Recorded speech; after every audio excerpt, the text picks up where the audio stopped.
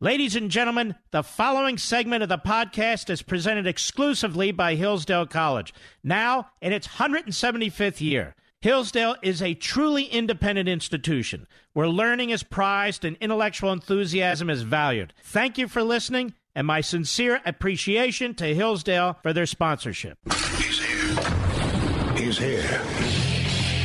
Now, broadcasting from the underground command post, deep in the bowels of a hidden bunker, somewhere under the brick and steel of a nondescript building, we've once again made contact with our leader, Mark Levin.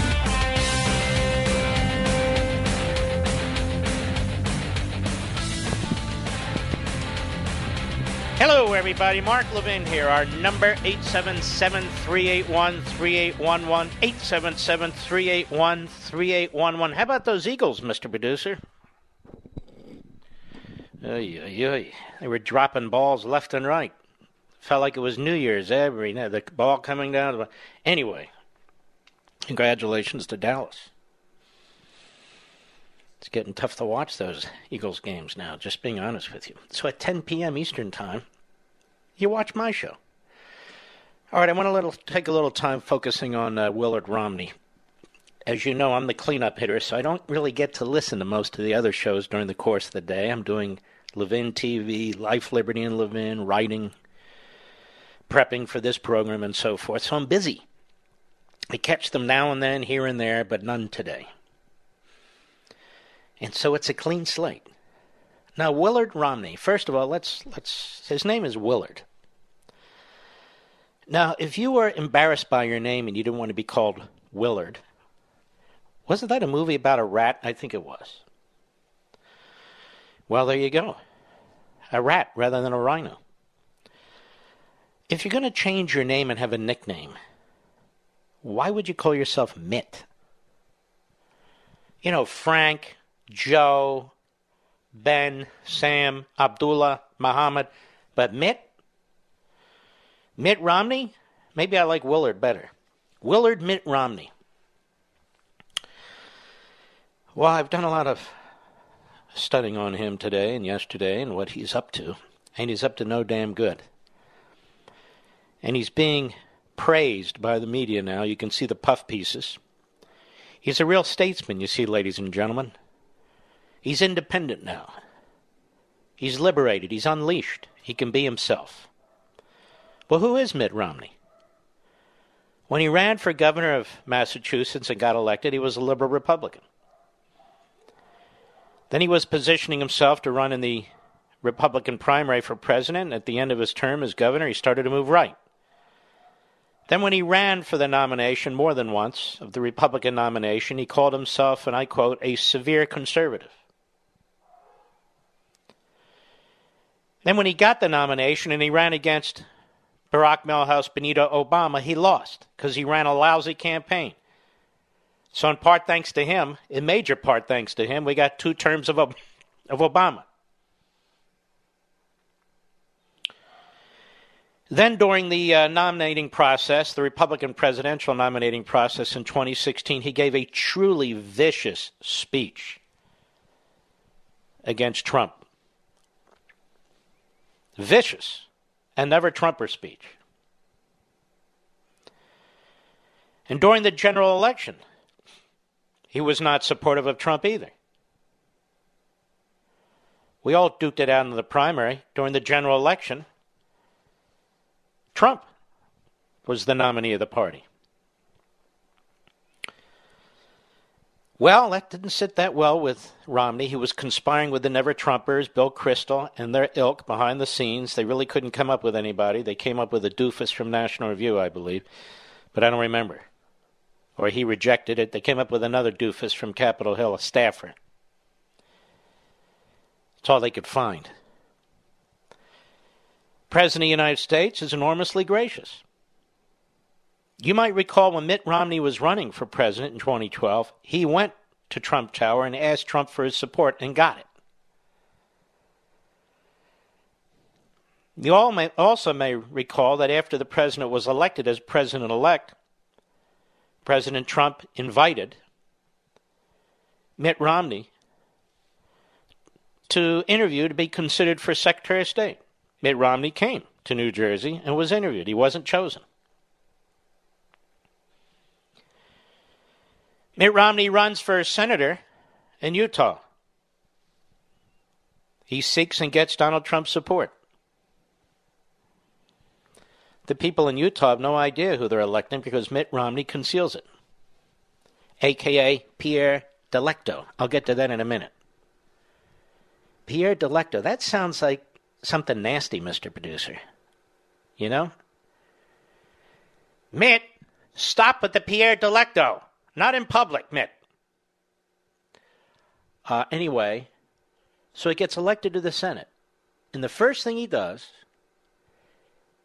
is write a scathing op-ed in the Washington Compost against the President of the United States. And from that moment forward, this is what he's done. He has basically regurgitated whatever the left media has to say about the president. He repeats it. And so he gets an enormous puff piece in The Atlantic, a left-wing site, entitled The Liberation of Mitt Romney by McKay Coppins. McKay Coppins says he's been covering Mitt Romney for 9 years. Who the hell would want to cover Mitt Romney for 9 years? But anyway, McKay does. Another one with the name, McKay Coppins.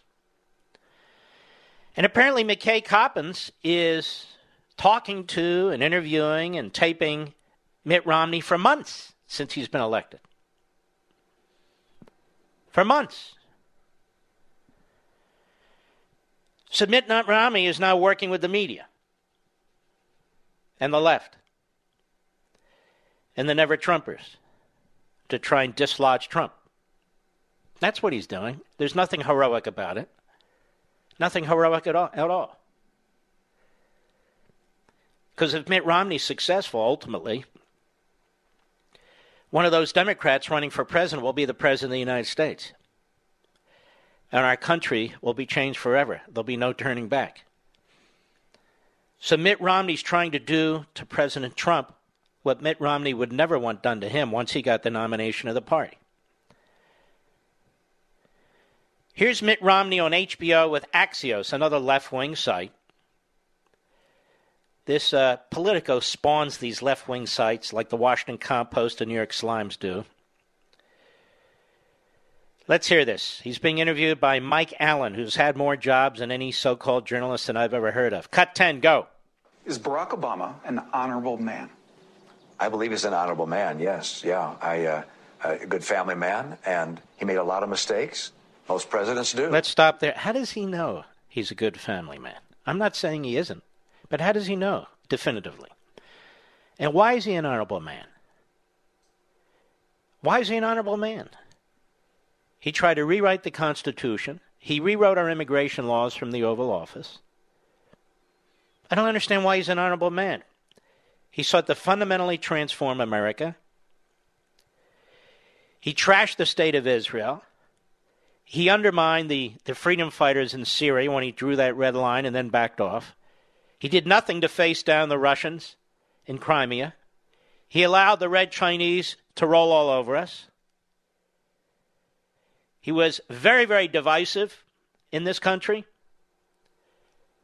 So I'm trying to figure out why he's an honorable man, Barack Obama. Anyway, go ahead. Is Joe Biden an honorable man? I don't know Joe Biden terribly well, but from everything I've seen and the interactions I've had with him, he seems to be a everything man of you've honor. seen? You're old enough to remember what he did to Robert Bork. Tried to destroy that man, a wonderful man of deep character and ethics. He tried to destroy him. You saw what he tried to do to Clarence Thomas, another wonderful man, enormously intelligent, deep ethics. You saw what Biden tried to do to him. You know Biden was a plagiarist. You know he's been a liar. But he's an honorable man, ladies and gentlemen. Joe Biden's an honorable man. Who's next? I wonder. Go ahead. Is President Trump an honorable man? I knew where you were going, but I'm not going to let you catch me in a corner. He has elements, I'm sure, of honor in his life, and there's things that I think are not honorable. And I mention that because of the payment to a porn star for sexual relations outside of marriage. Look, I'm I'm one of those who believes that we have a responsibility to be honorable and faithful to our wives, and the president made a failing in that regard. Listen, I think most of us can agree that it's important to be faithful to your wife. I certainly agree with that. But I will say this. Since Donald Trump's been president of the United States, there's not even a whiff of scandal. Not a whiff. I could spell that for Joe Scarborough, but let him look it up. Speaking of scandal, right, Joe? There's not even a whiff of scandal. And many of the people that Mitt Romney talks to in the media cheat on their wives, are adulterers. But that's okay, apparently. Now, that said, those of you who've read On Freedom of the Press, I have an entire chapter on this. John Kennedy had an untold number of adulterous acts while he was president of the United States, including with an East German spy, with a mob boss's girlfriend, and with an underage intern. They've been written about by numerous scholars. Sabato's one of them. And of course, I mention it also in On Freedom of the Press. And the media covered it up. While he was president of the United States for a short period of time. Robert Kennedy also, while he was Attorney General. They say Lyndon Johnson made the Kennedys look like choir boys. Enormous number of affairs, including in the Oval Office. Donald Trump hasn't done any of that. None of it. Now, Mitt Romney says that Barack Obama is an honorable man. This would be the same Barack Obama who pretends he didn't know that his Internal Revenue Service was used to go after the Tea Party, auditing innocent Americans. But that doesn't bother him. This would be the same Barack Obama who unleashed the FBI against the media, including James Risen at the New York Times, James Rosen at Fox, including the Associated Press, multiple reporters. But you see, Barack Obama is an honorable man. John Kennedy used the IRS against his political opponents. And Newsweek knew about it. Their chief reporter knew about it. Ben Bradley was his name at the time. He would eventually move over to the sister publication, the Washington Post. It's fine by Ben Bradley. Ben Bradley was even shown FBI files that Pierre Salinger brought to him on behalf of John Kennedy. Lyndon Johnson, another one with the IRS files and the FBI. He even tapped his vice president's phones, Hubert Humphrey, because when Humphrey decided to run for president, he wanted to know what Humphrey was saying off the record about the Vietnam War. He tapped Barry Goldwater's campaign phones. In fact, at the Democrat convention in Atlantic City, he sent FBI agents into that convention to keep an eye on Martin Luther King, other civil rights leaders, Democrats, and so forth. Franklin Roosevelt unleashed the IRS against publishers he disagreed with. Publisher of the Philadelphia Inquirer, Gannett. And he sicked the FBI against Andrew Mellon, who had been the Treasury Secretary under President Coolidge, who did absolutely nothing wrong, was found to have done nothing wrong, but he told his Secretary of Treasury, Morgenthau, to try and put him in prison. So they went after him for years, and they failed. FDR unleashed the IRS against Huey Long, who he considered a challenger from the left. He got a number of Huey Long's buddies who were corrupt. And as they were focusing in on Huey Long and really gunning for him, Huey Long was assassinated. Not by FDR, obviously. Now, these are relatively modern presidents. I could go even more deeply. But Romney, you see, has a problem with Donald Trump. Donald Trump's character. He's a problem with Donald Trump's character. I have a problem with Mitt Romney's character. He's a chameleon. We have a battle right now over our Constitution, over capitalism, over separation of powers, over the perversion of the impeachment clause.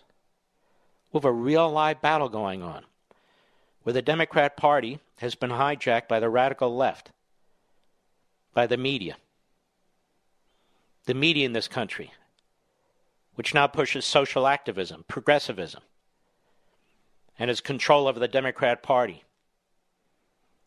But Mitt Romney is a very small man, very thin-skinned man. He's a chameleon, as I said. And he's more than happy to do the dirty work for the left as they praise him with slobbering news articles and so forth. I'll be right back. Mark Levin.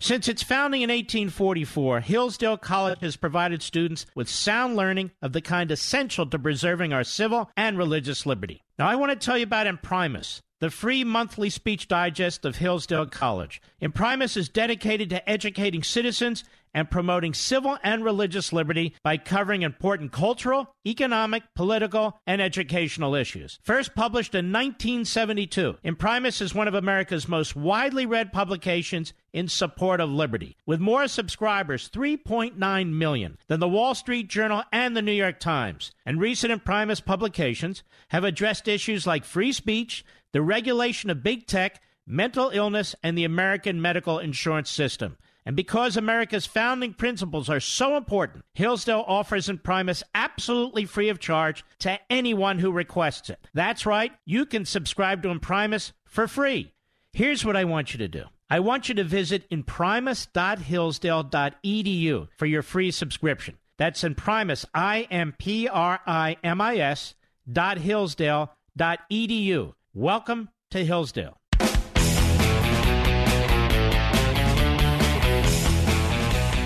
We are going to be inviting Mitt Romney on my Fox show. I'd love to do a candid, civil interview with Mr. Romney. So I've told our folks to reach out to Mr. Romney and his staff. I mean, after all, if he's going to do an interview with The Atlantic and Axios and write op-eds for The Washington Post, what's the harm? Unlike anybody who works at any of those institutions, I voted for Mitt Romney, as did most of you.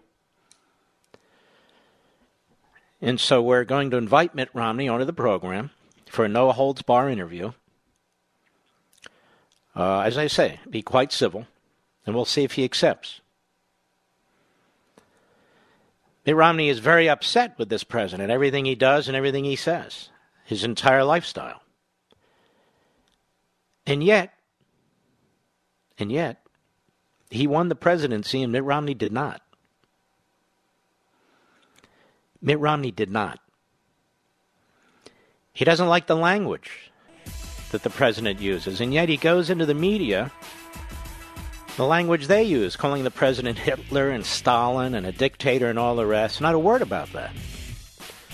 As do his political opponents. This president doesn't wake up in the morning just calling people names. He's the victim. He's the victim. I'll explain more when we return.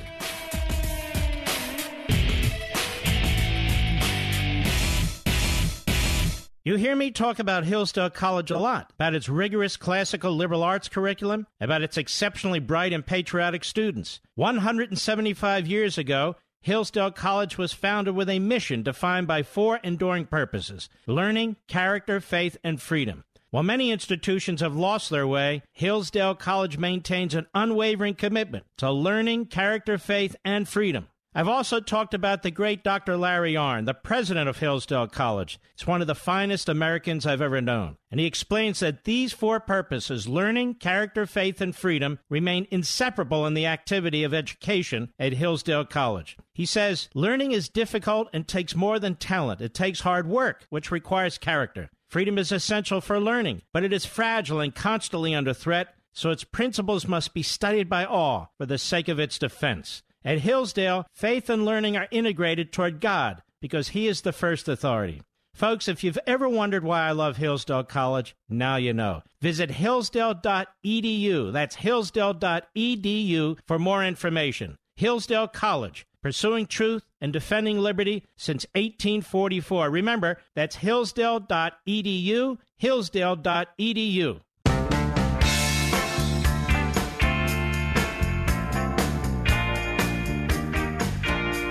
All right. Mitt Romney on HBO with Axios. Let's see if Mitt Romney will come on Life, Liberty, and Levin with Mark Levin. We'll give it a shot.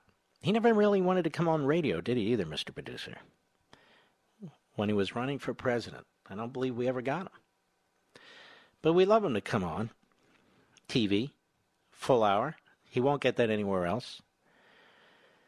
So here he is commenting further on the president. Cut 11, go. Going on TV and saying, China, will you investigate my political opponent is wrong. It's a mistake.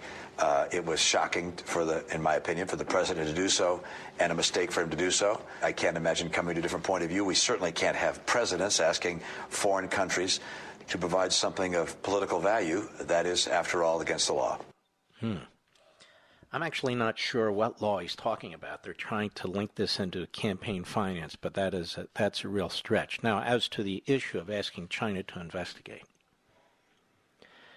I want to read something to Mr. Romney that you and my audience are well familiar with by now. And I suspect Mr. Romney is too. And I go back to the January 11, 2017 article in Politico. Ukraine efforts to sabotage Trump backfire. Kenneth Vogel and David Stern.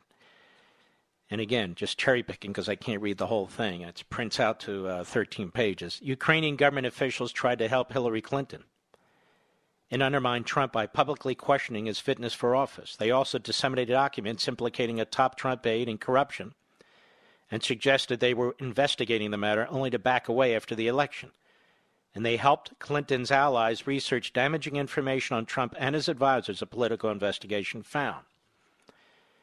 A Ukrainian American, an operative who was consulting for the Democratic National Committee, met with top officials in the Ukrainian embassy in Washington in an effort to expose ties between Trump, top campaign aide Paul Manafort, and Russia, according to people with direct knowledge of the situation. And by the way, the information that they were putting out on Manafort was false, but it caused Manafort to resign. Then later, yet Politico's investigation found evidence of Ukrainian government involvement in the race that appears to strain diplomatic protocol dictating that governments refrain from engaging in one another's elections.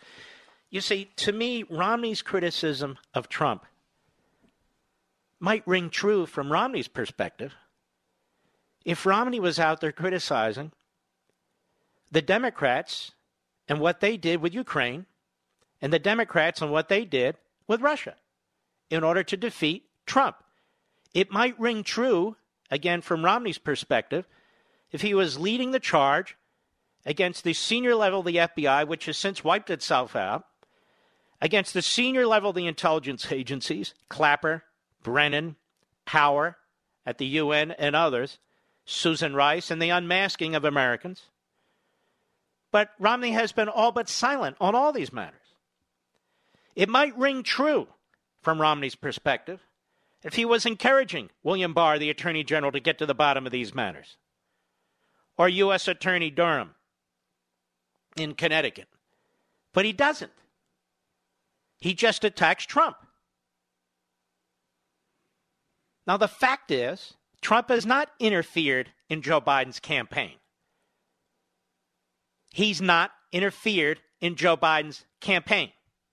There's an ongoing investigation by the Attorney General and the U.S. Attorney in Connecticut into the 2016 activities of Russia and hopefully also Ukraine. Just as there was an investigation by a special counsel, although it was utterly fraudulent beginning to end, involving the president. And so Mitt Romney does not criticize what took place against Trump. Mitt Romney does not criticize the fact that senior officials at the FBI put 2 spies in the Trump campaign. It doesn't affect him. It doesn't upset him. He doesn't comment on it.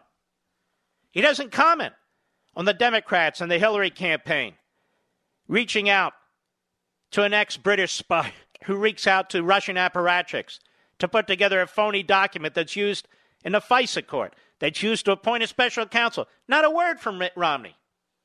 No demand for hearings, nothing. And the Ukrainian government's involvement in the 2016 campaign is laid out by a left-wing site, Politico, a left-wing reporter, Kenneth Vogel, who's since been hired by the New York Times, and David Stern, laying it out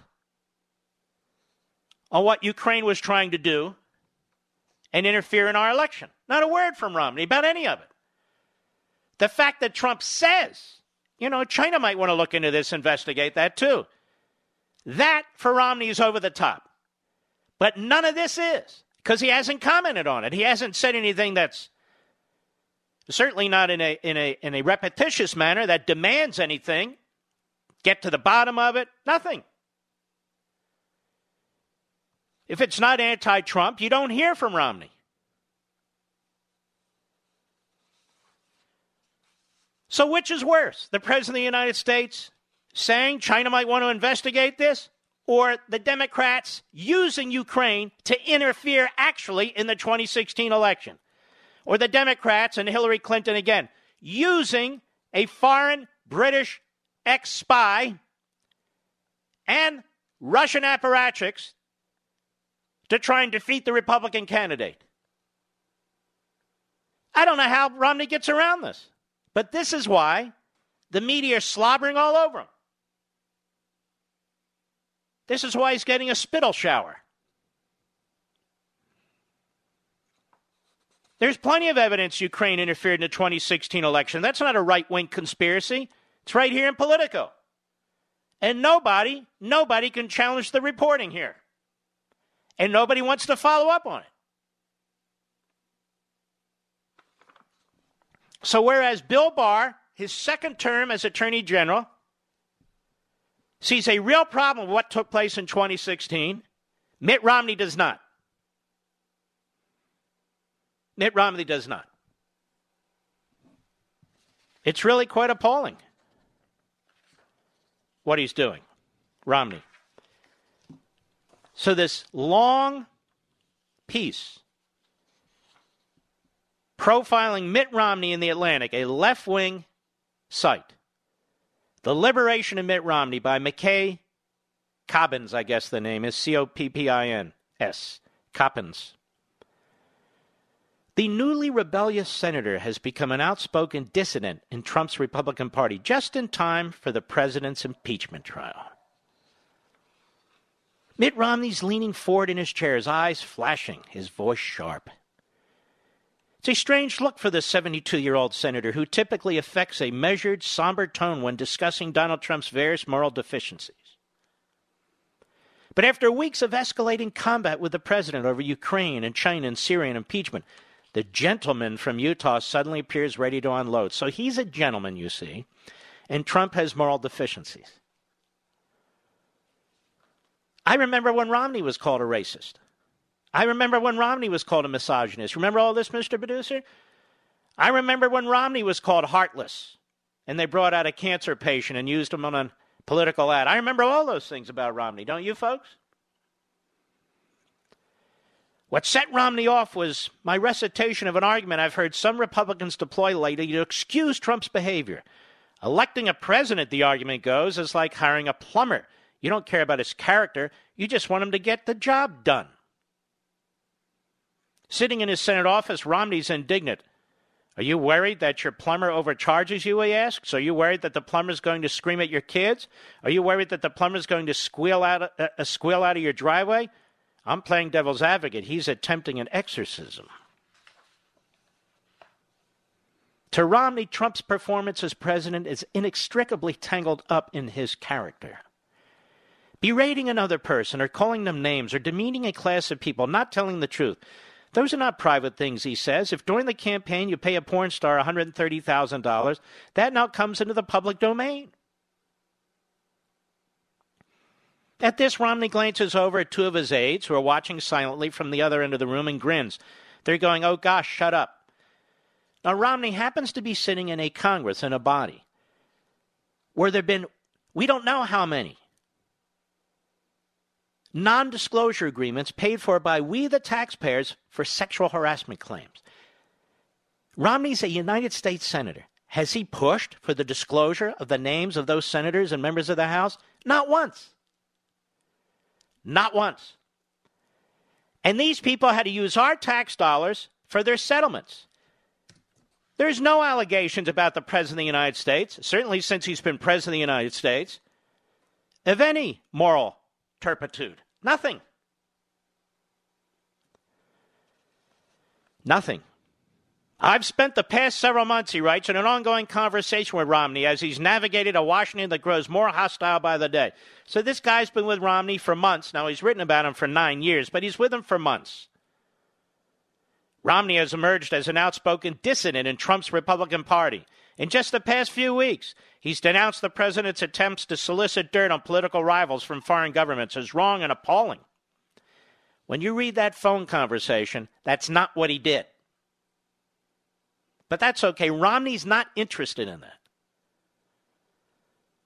And Romney hasn't complained once about the method in which the House of Representatives has been abused, has been misused by the Democrat majority. Nothing. Not a word about due process. Not a word about confronting your accused or the whistleblower. Not a word about the president's counsel sitting in the secret testimony as they have in the past. Not a word about Republicans having the ability to subpoena witnesses. Nothing. Romney's not interested in that. Nothing. Now, I'm not going to read this whole thing. It'll make you throw up your dinner. Mitt Romney. But it says here, let's see here. In the meantime, Romney's leading the Republican revolt over the president's recent decision to pull troops out of northern Syria, leaving America's Kurdish allies behind. Look, I disagree with what the president did, but you don't need to lead the charge or lead a revolt. You disagree, you legislate. Nothing's stopping Congress from doing whatever Congress wants to do, so do it. So do it. And amid all the tumult, Romney has come to terms with the fact that there will be little progress on his legislative to-do list for the foreseeable future. Oh, we're sorry. But here's one of the parts I wanted to read to you. Let's see. Romney told me that he does not have an abstract definition of high crimes and misdemeanors, in the Constitution. And that, when it comes to identifying impeachable acts, he follows Supreme Court Justice Potter Stewart's famous standard for defining hardcore porn. I'll know it when I see it, he says. Well, this is because Mitt Romney doesn't care to inform himself, to educate himself. He could read Madison's notes. We'll give him somewhat of a hint. But he can even go more deeply. There have been many wonderful books written about this. Scholars have written about it. Dershowitz has a great book about it right now. But there have been others. I've cited them to you. And they talk about British common law, and they talk about how the Parliament treated the monarch. And this is where the idea for impeachment came from. And when you read Madison's notes, you're going to see, first of all, the framers were very skeptical of impeachment. They weren't sure whether to include it.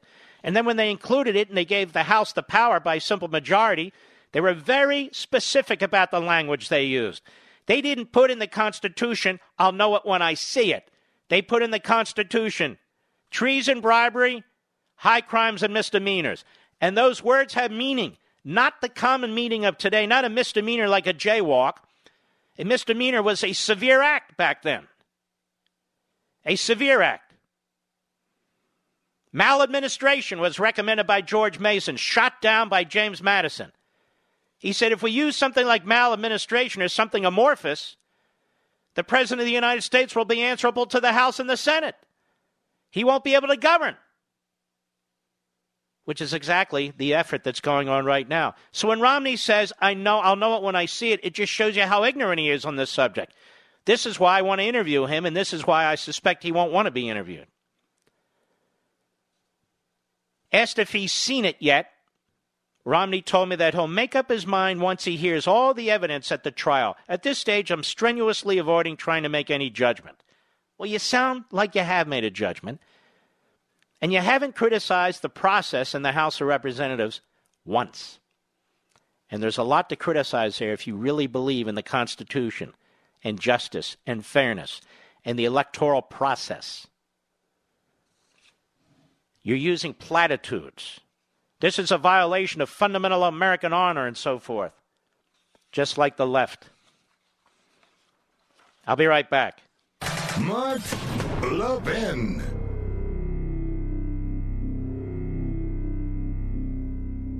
Liberty and learning. In a healthy democracy, these two things are mutually supportive. In America today, however, that bond is broken. To help repair the breach, Hillsdale College has launched the Van Andel Graduate School of Government in the nation's capital. And unlike other graduate programs, Hillsdale teaches politics as a human activity oriented toward justice. A series of choices, guided in the best case by right principles, but made in ever-changing circumstances that require prudence to achieve the best attainable results. Hillsdale's curriculum combines the careful reading of primary sources and serious historical inquiry. Students learn how to apply the principles of free government and advance the cause of constitutionalism in the context of ever-changing circumstances. Hillsdale's new Van Andel School of Government is a program unlike any other in Washington, D.C. Hillsdale College, pursuing truth and defending liberty since 1844. Learn more at levinforhillsdale.com. That's Levin for Hillsdale.com.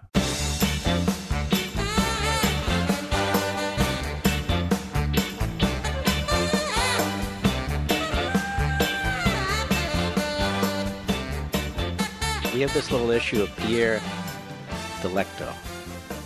Now, many of you are saying, what the hell is Pierre Delecto? This is a fictional name Mitt Romney gave himself. And he would go on Twitter under this fake name, Pierre Delecto, and defend himself in the third person. Right, Mr. Producer? So he'd come under attack, and he would literally defend himself in the third person. Now, a couple things here. Doesn't that tell you the guy has a loose screw, maybe? A loose screw. I mean, you go on there. Aren't you a big boy? I mean, aren't you older than 14 years old? If you want to go online and defend yourself, go online and defend yourself. But you're a United States Senator. Pierre Delecto. From now on, Willard Mitt Romney on this program is Pierre Delecto, if I can remember the name, Mr. Producer. And notice he picks a French name, much in line with his philosophy, such as it is. Yes, he's a French Republican. Pierre Delecto, French Republican. He throws in with the Democrats, who want to massively increase our taxes, who want open borders, who want to turn the Constitution inside out, who want to get rid of the Electoral College, who will, as they always do, eviscerate our military, eviscerate law enforcement. But that's okay for Pierre Delecto. He doesn't like Trump. More when I return.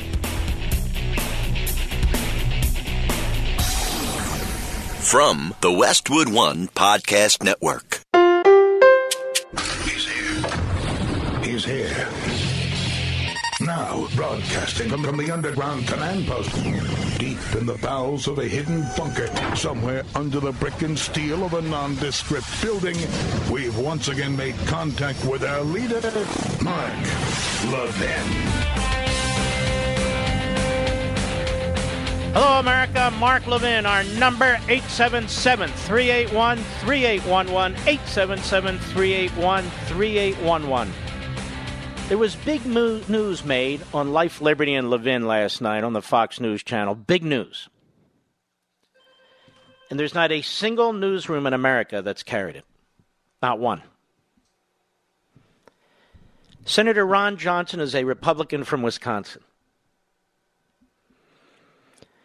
Among his duties, he's chairman of the House the Senate Government Reform Committee and Homeland Security. He's also subcommittee chairman of a committee on foreign relations that oversees, among other things, our relations with Ukraine. And he's been involved with that country and that government for some time in a very significant and substantive way. The May 20th meeting is the meeting that Acting Chief of Staff Mick Mulvaney has been talking about. What took place in that meeting, the discussion that took place with the president and several others who were in that meeting. And this is where the Democrats, the media, Mitt Romney say, well, look, they've confessed to a quid pro quo. Now, I've dealt with this extensively. That even if the president said, and he said he didn't say it, but even if the president said, among other things, I want Ukraine to assist my Attorney General and the U.S. Attorney who's been assigned here in the investigation of what took place in 2016. That's not a quid pro quo. Because that's an ongoing investigation, and we need the assistance of these foreign governments. Maybe Mitt Romney doesn't understand this because he has absolutely no foreign policy experience. And he's a chameleon. Ron Johnson sat in on that meeting.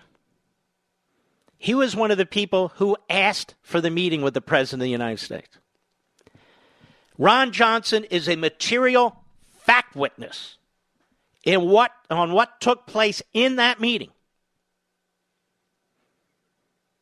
What took place in that meeting? And I want to play some of this for you. We have the right sound bites, don't we, Rich? I hope.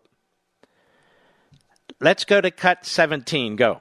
Now, we have this document that came out, the president's phone call, a transcript of it, with the president of Ukraine back in July. And people are trying to, Democrats in the media in particular, say that the president was seeking a quid pro quo. I don't read this in here. You have some background on this. You had a meeting with the president and others in May of this year. You want to tell us about it? Sure. Well, again, and just on that transcript, I read that, and I think it's a pretty gracious phone call on the part of the president. But I went to Ukraine on May 20th to attend the inauguration of President Zelensky. I went there with Secretary Perry, Gordon Sondland, who was the ambassador to the European Union, and Kurt Volker, who's a special envoy to Ukraine. So the four of us were pretty much that delegation. We felt it was important coming back. We were pretty impressed with Zelensky. We thought it was important to meet with the president and really get him supportive of Ukraine. And so we had a meeting in the Oval Office on May 23rd. Of this year. And again, just making that point, we really had a couple asks. I mean, invite Zelensky to the Oval Office as quickly as possible to show support and appoint an ambassador that could get strong bipartisan support. Again, we just really were encouraging the president to show strong support for the people of Ukraine. I was certainly surprised at the president's reaction, which has been consistent throughout this. Now, first of all, he talked about the level of corruption in Ukraine. And Mark, there's all kinds of smoke about Hillary Clinton campaign, the DNC being involved in the 2016 election. But again, that's specific, but just general.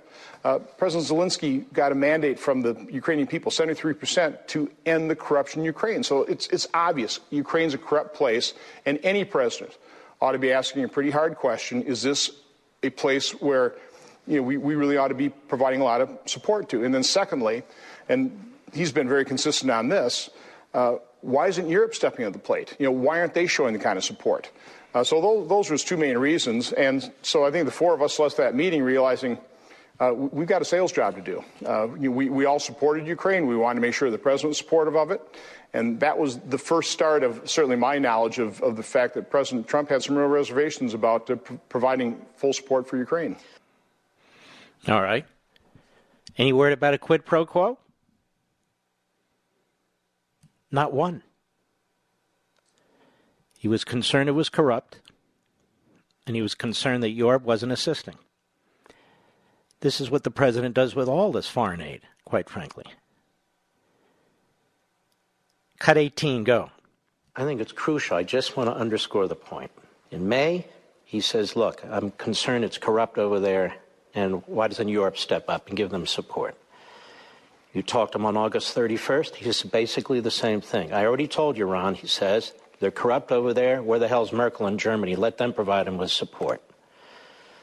Never discussed with you any kind of quid pro quo. Is that correct? Correct. I'm the one that raised the issue from my phone call to Gordon Sondland. Again, I wasn't quite sure what was in the works, so it's all rather nebulous, but I described it enough where he got ticked off. I mean, he did not like hearing that, and he vehemently denied it. And it wasn't until, my recollection is, September 9th, give or take, it could have even been later, that we begin to learn about this so-called whistleblower. There are leaks coming out of Capitol Hill, that a document is sent to them on the 9th, and the Intelligence Committee, according to the timeline. So it's not the president coming up with an after-the-fact explanation for what took place. It's the president of the United States doing exactly what the president has said since, which is, no, they got the support, but I needed to make sure they weren't going to basically run away with the money. They weren't going to abuse the money. And also, we wanted support from other allies. By the way, there is a fair record of U.S. support getting wasted in Ukraine, just going into banks and not anybody knowing where that ever goes to. So again, there's a history of this, and there's no dispute that there's a lot of corruption in Ukraine. So it's a legitimate concern the president had, and he was consistent in expressing that concern. There's the headline. Ron Johnson sat in on the meeting and was involved in an August 31 phone call with the president as well. Ron Johnson sits on the meeting. It's May 23rd of this year, called at his and the request of others, because they hear the president's concerned about corruption in Ukraine, and he doesn't want to just hand them the money. And he's concerned that Europe, particularly Germany's not helping them. That's it. August 31. Ron Johnson calls him, says, is there some kind of deal in the works? I mean, anything going on? President is furious, says no, there's no deal in the works.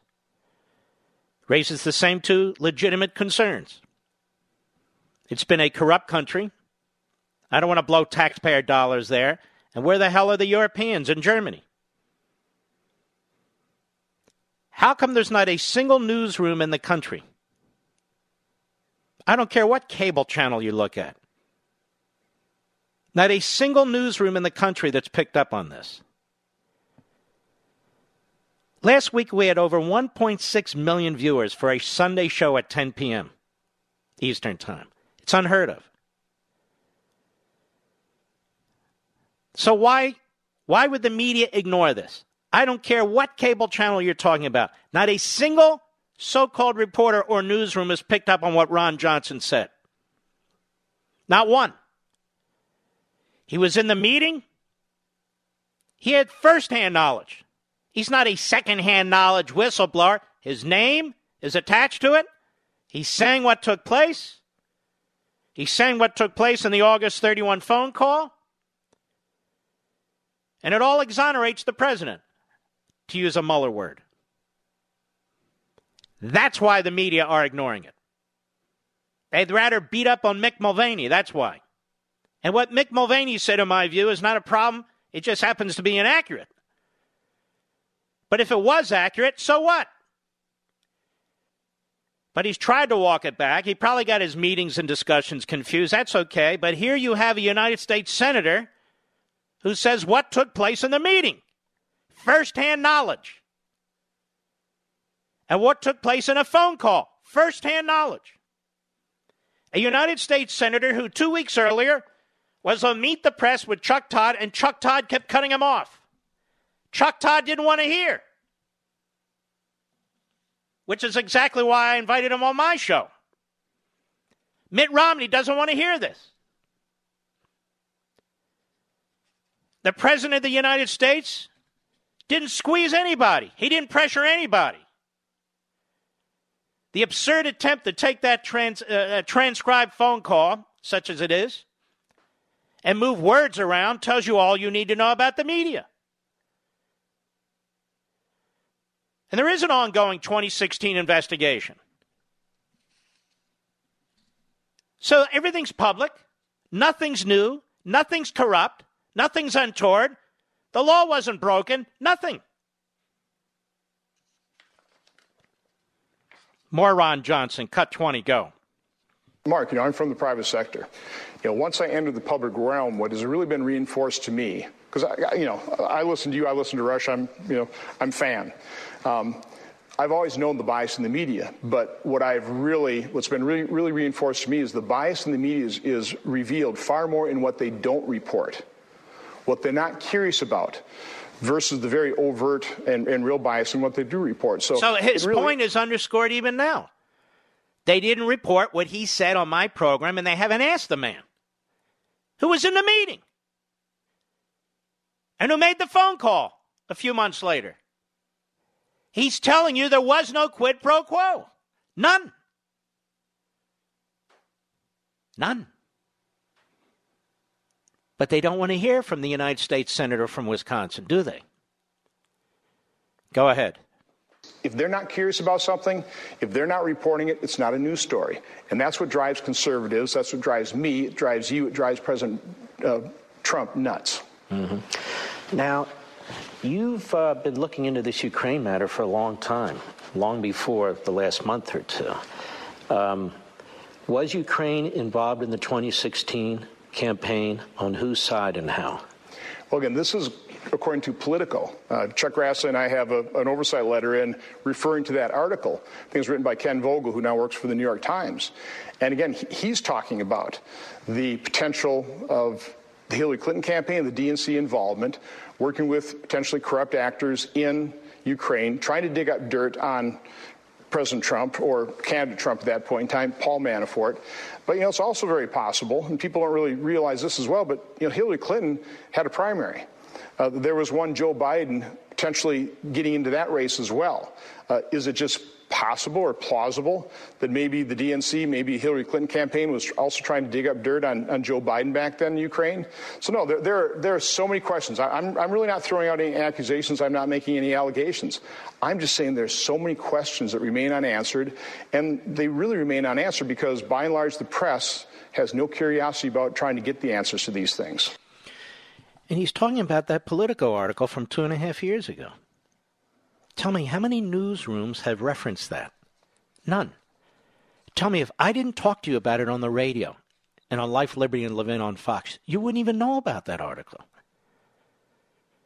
It's a long, detailed article with names, investigative reporting by left-wing reporters who talk about Ukraine interfering in our election to sabotage the Trump campaign on behalf of Hillary Clinton. And nobody reads from it but me. And, of course, the media have dropped it. They don't want to look at it. Mitt Romney doesn't want to look at it. I'll be right back. Mark Levin.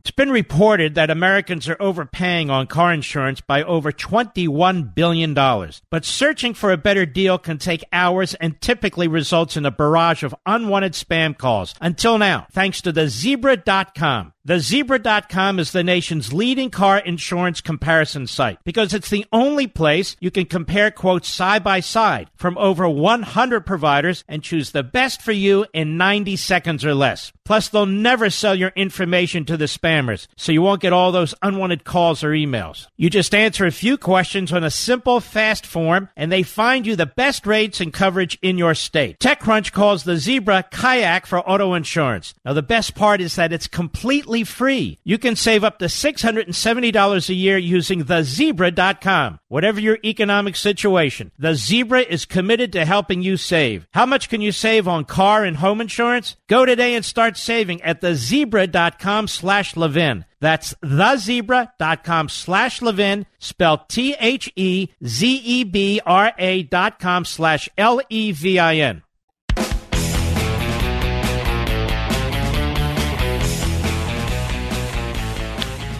In the end, politicians are about survival, and power.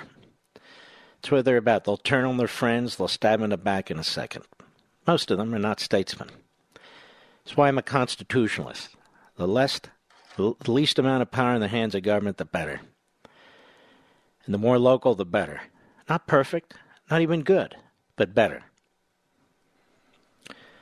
And then finally, Ron Johnson was cut off by Chuck Todd, and I asked him about this. Cut 19, go. Chuck Todd cut me off when I started talking about the December 15th, 2016 text from Peter Strzok to Lisa Page. Paraphrase. I'm not going to cut you off. You go Okay. Ahead. Can I quote it? Yeah, go ahead. I think you've got that.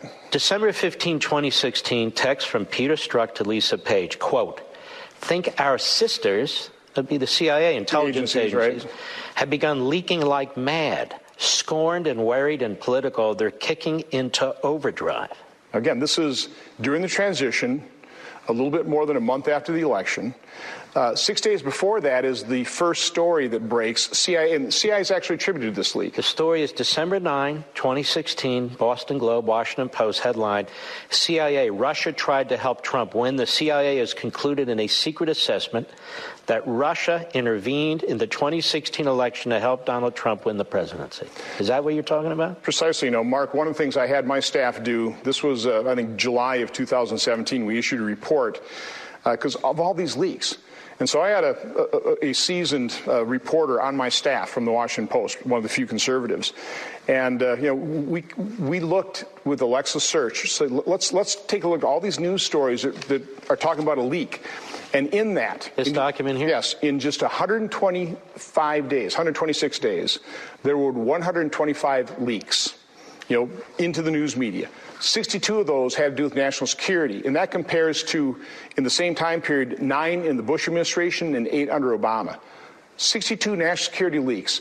And this is where this whole narrative began, back in December, with Trump, the campaign being aided by Russia, and then finally turning into Trump colluded with Russia to steal the election from Hillary Clinton.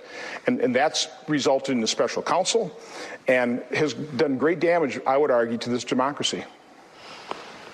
You think the FBI and the CIA set up this president, don't you? I have my suspicions, let's put it that way. And again, when you've got Peter Strzok texting Lisa Page about his sisters are leaking like mad, what are they worried about? He talks about them being political, kicking it overdrive. And that's all I asked Chuck Todd. I said, hey, you got John Brennan on your show. Why don't you ask him what he was leaking or what the CIA might have been leaking? What was he potentially worried about? But Chuck didn't ask John Brennan that question at all. But I'd like to ask that question, John Brennan. Chuck Todd kept cutting him off because Chuck Todd is not a journalist. He's no Tim Russert. He's a hack.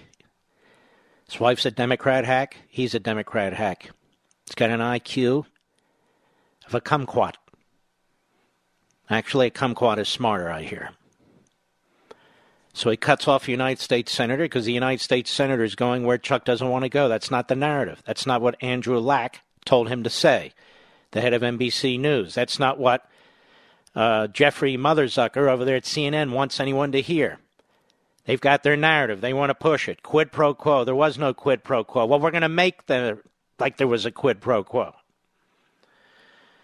And then, of course, he's saying the CIA leaked, the FBI leaked, they set up this president. If he's not saying it, I'm saying it. That's exactly what they did. Ukraine and Russia. I'll be right back.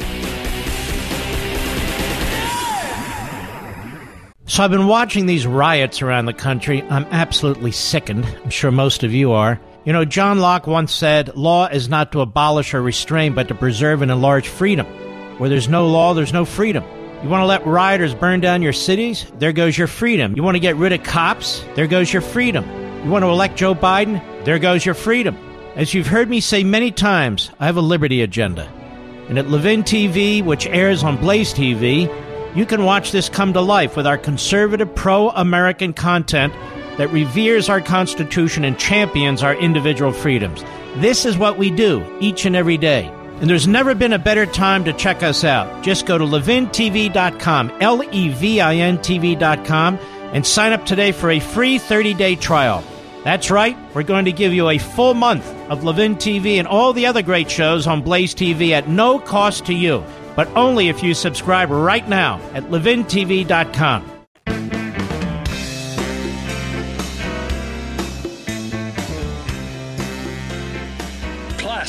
Conservative fire. The Mark Levin Show. Call in now at 877-381-3811. You know, I've been telling you about Nancy Pelosi and the Democrats' plan to socialize medicine and how they would impose government cost controls at the expense of high-quality health care. To put it another way, Pelosi's bill may prevent you and your family from having access to the latest and most effective drug therapies available anywhere. In fact, according to the CBO, that's the Congressional Budget Office, which scores proposed legislation like the Pelosi plan, new breakthrough medicines may never be discovered at all. They project that the Pelosi plan will reduce research and development investments towards new treatments and cures. Now, why are we not surprised?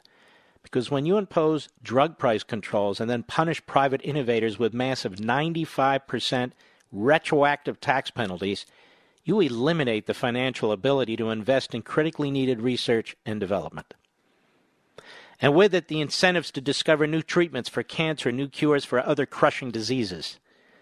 If Nancy Pelosi told you to work at a government-dictated salary, far lower than you've even cost of living, and then pay 95% of it in new taxes, would you run out and buy a new car? No, you'd go broke.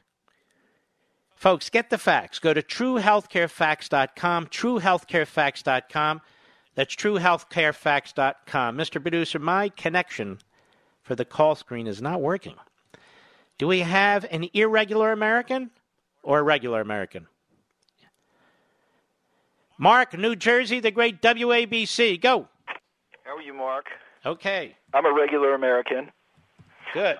Mark, I just wanted to say that, I noticed that Mitt Romney, when he was running for the Senate, specifically requested the endorsement of Donald Trump.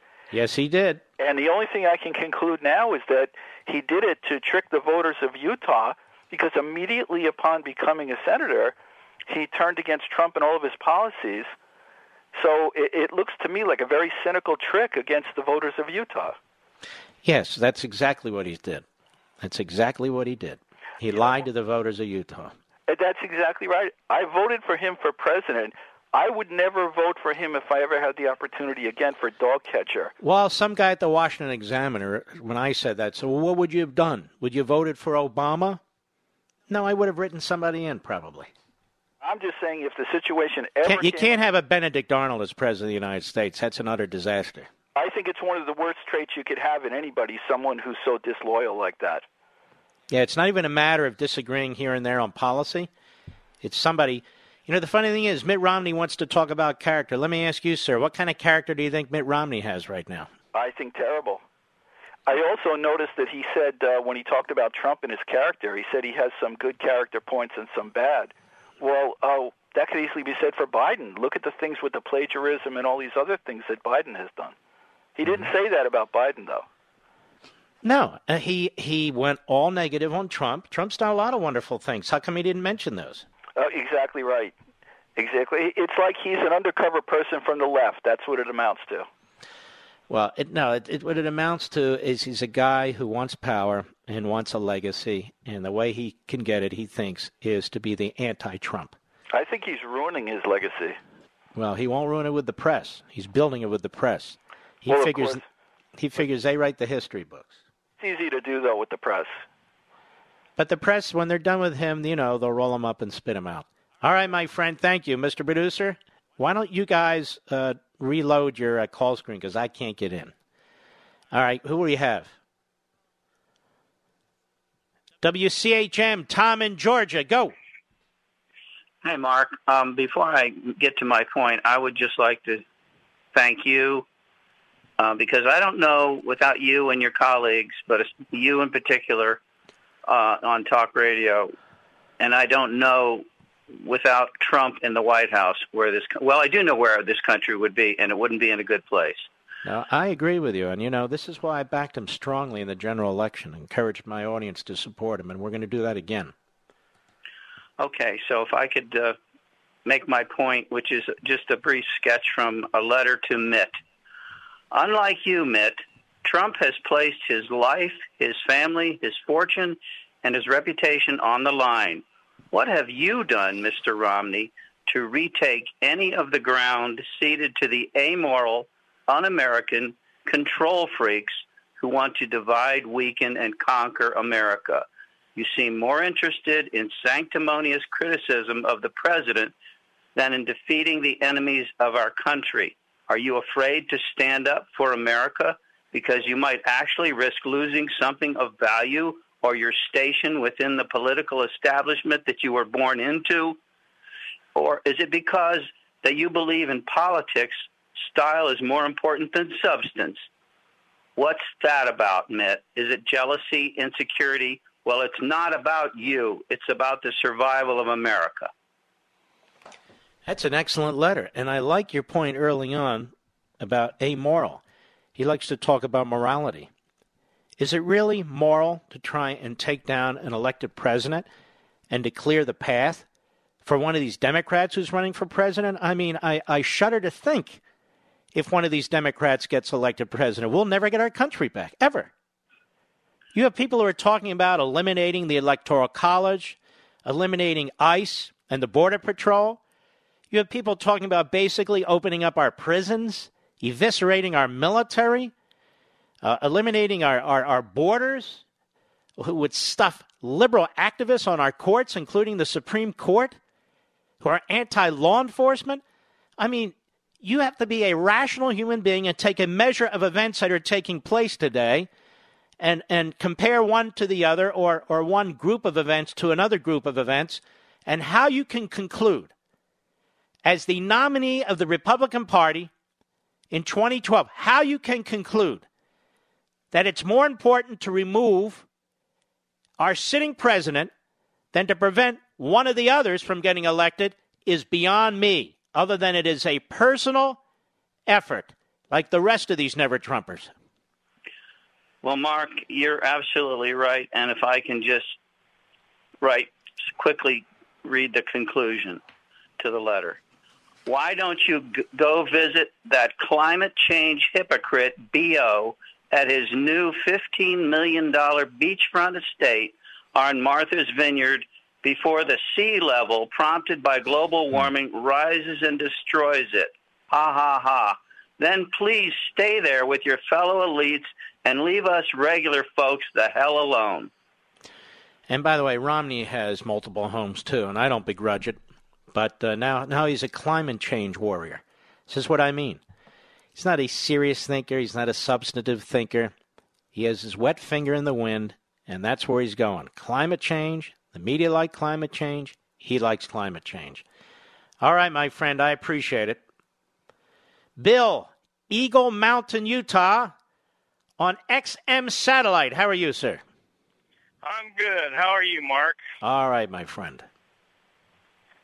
I voted for Mitt Romney, kind of held my nose to him, but I have a feeling living here in Utah and listening to a bunch of the Utahns, I'm a local truck driver, he's not going to make a second term. He's going to be one of the first Utah senators that's not going to be reelected. Well, is that true? Because, Utah's very Republican, and you got a lot of establishment Republicans, and the Romney name is a big deal there.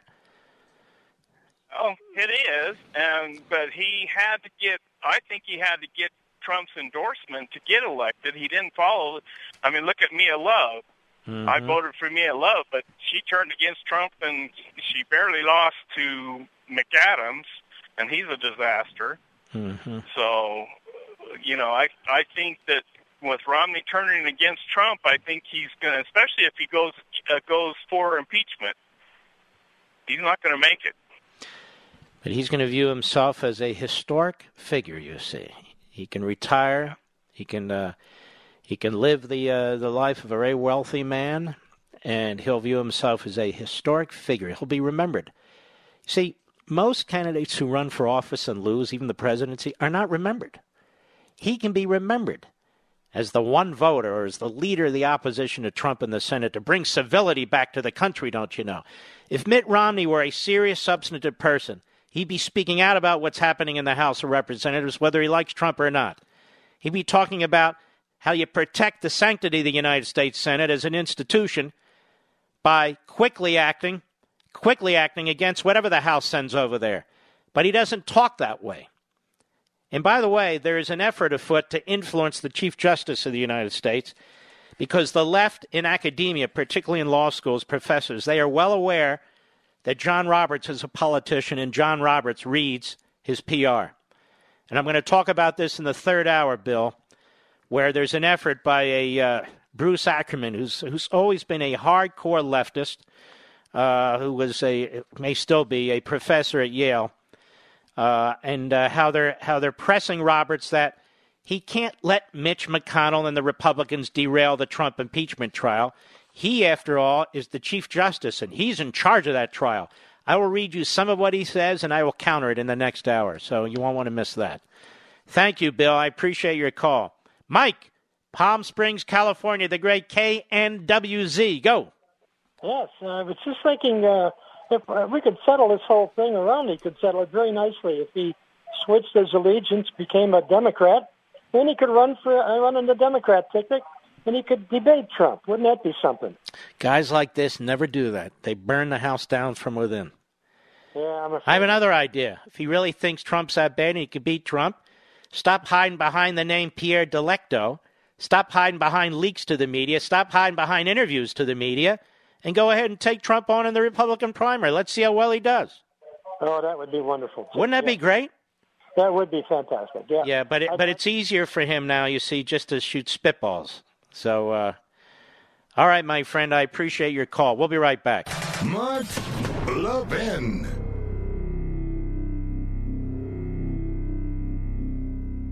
Do you know what we do at Levin TV on the Blaze TV network? Well, we give you intelligent content you won't see anywhere else. We just did a deep dive into the genius of federalism, which is a big word that the left apparently just learned last week. History and current actions have shown us that so-called progressives will use any crisis to further their big government agenda. Small businesses continue to be hurt, while the left holds them hostage in order to gain more power over each and every American. There's nothing more important in these times than the facts, and that's exactly what you get on Levin TV. Smart people like you deserve smart programming, but remember, we can only continue to produce this type of programming if you continue to participate. And right now, we've made it easier than ever before. Just go to LevinTV.com, Levin TV.com, and enter promo code Levin to get $30 off your annual subscription. That's 30% off, and that's just over $5 a month for the most amazing shows and programming available. That's LevinTV.com, promo code Levin.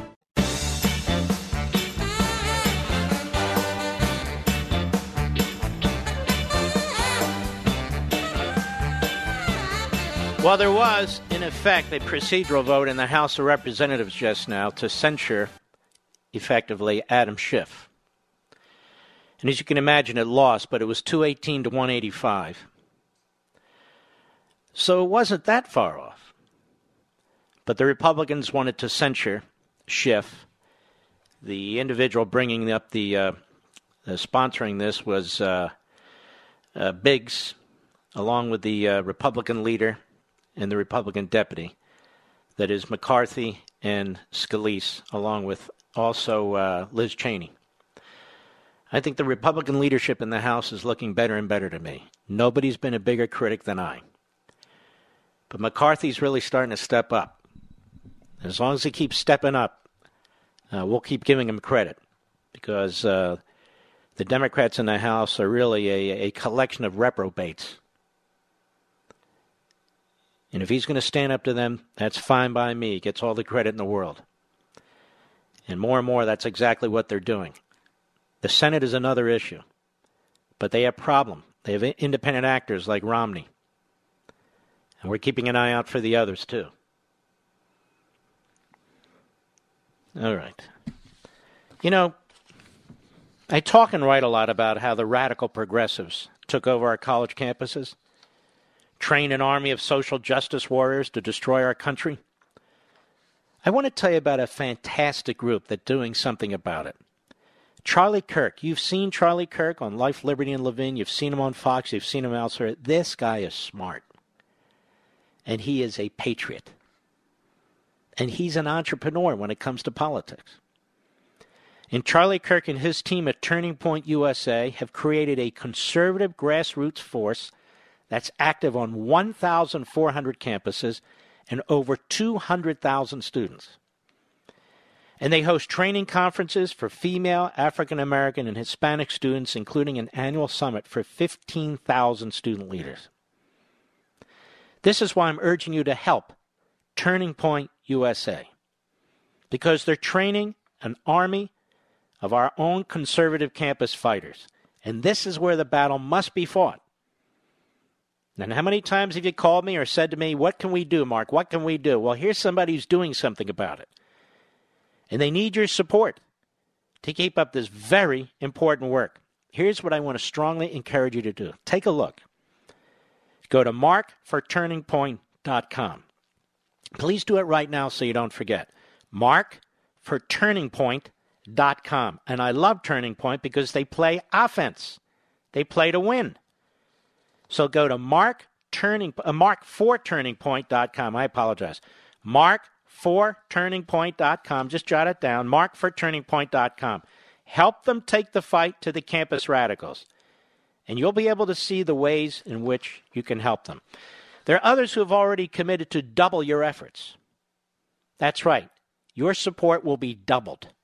So please go to markforturningpoint.com. Take a look at their site. That's markforturningpoint.com. Now, folks, these are young people. These are the people we say, why do they go socialist? Why do they back the left? These are young people who need our help, need our support. They're taking the battle into the college campuses, into these universities, into the classrooms. And Charlie Kirk is terrific. You've seen him. That's markforturningpoint.com, markforturningpoint.com. All you Levinites out there, I'm encouraging you strongly to jump in, please. Take a look at that site. Eileen, Verona, New Jersey, the great WABC. Go. Yeah, I only have one statement, Mark. How are you doing tonight? Very well, thank you. Okay. I call these politicians like Romney and Lindsey Graham weather vane politicians. They're always spouting their opinions from a different political view, just like whatever direction the wind blows. Mm-hmm. That's the way I consider them. All right. I appreciate it. Carla, is it Killen, Alabama, Sirius Satellite, or Kylene? It's Killen. I was right. Killen. I messed up the second time. Go right ahead. How you doing, Mark? All right, thank you. What is that near? What bigger town is that close to?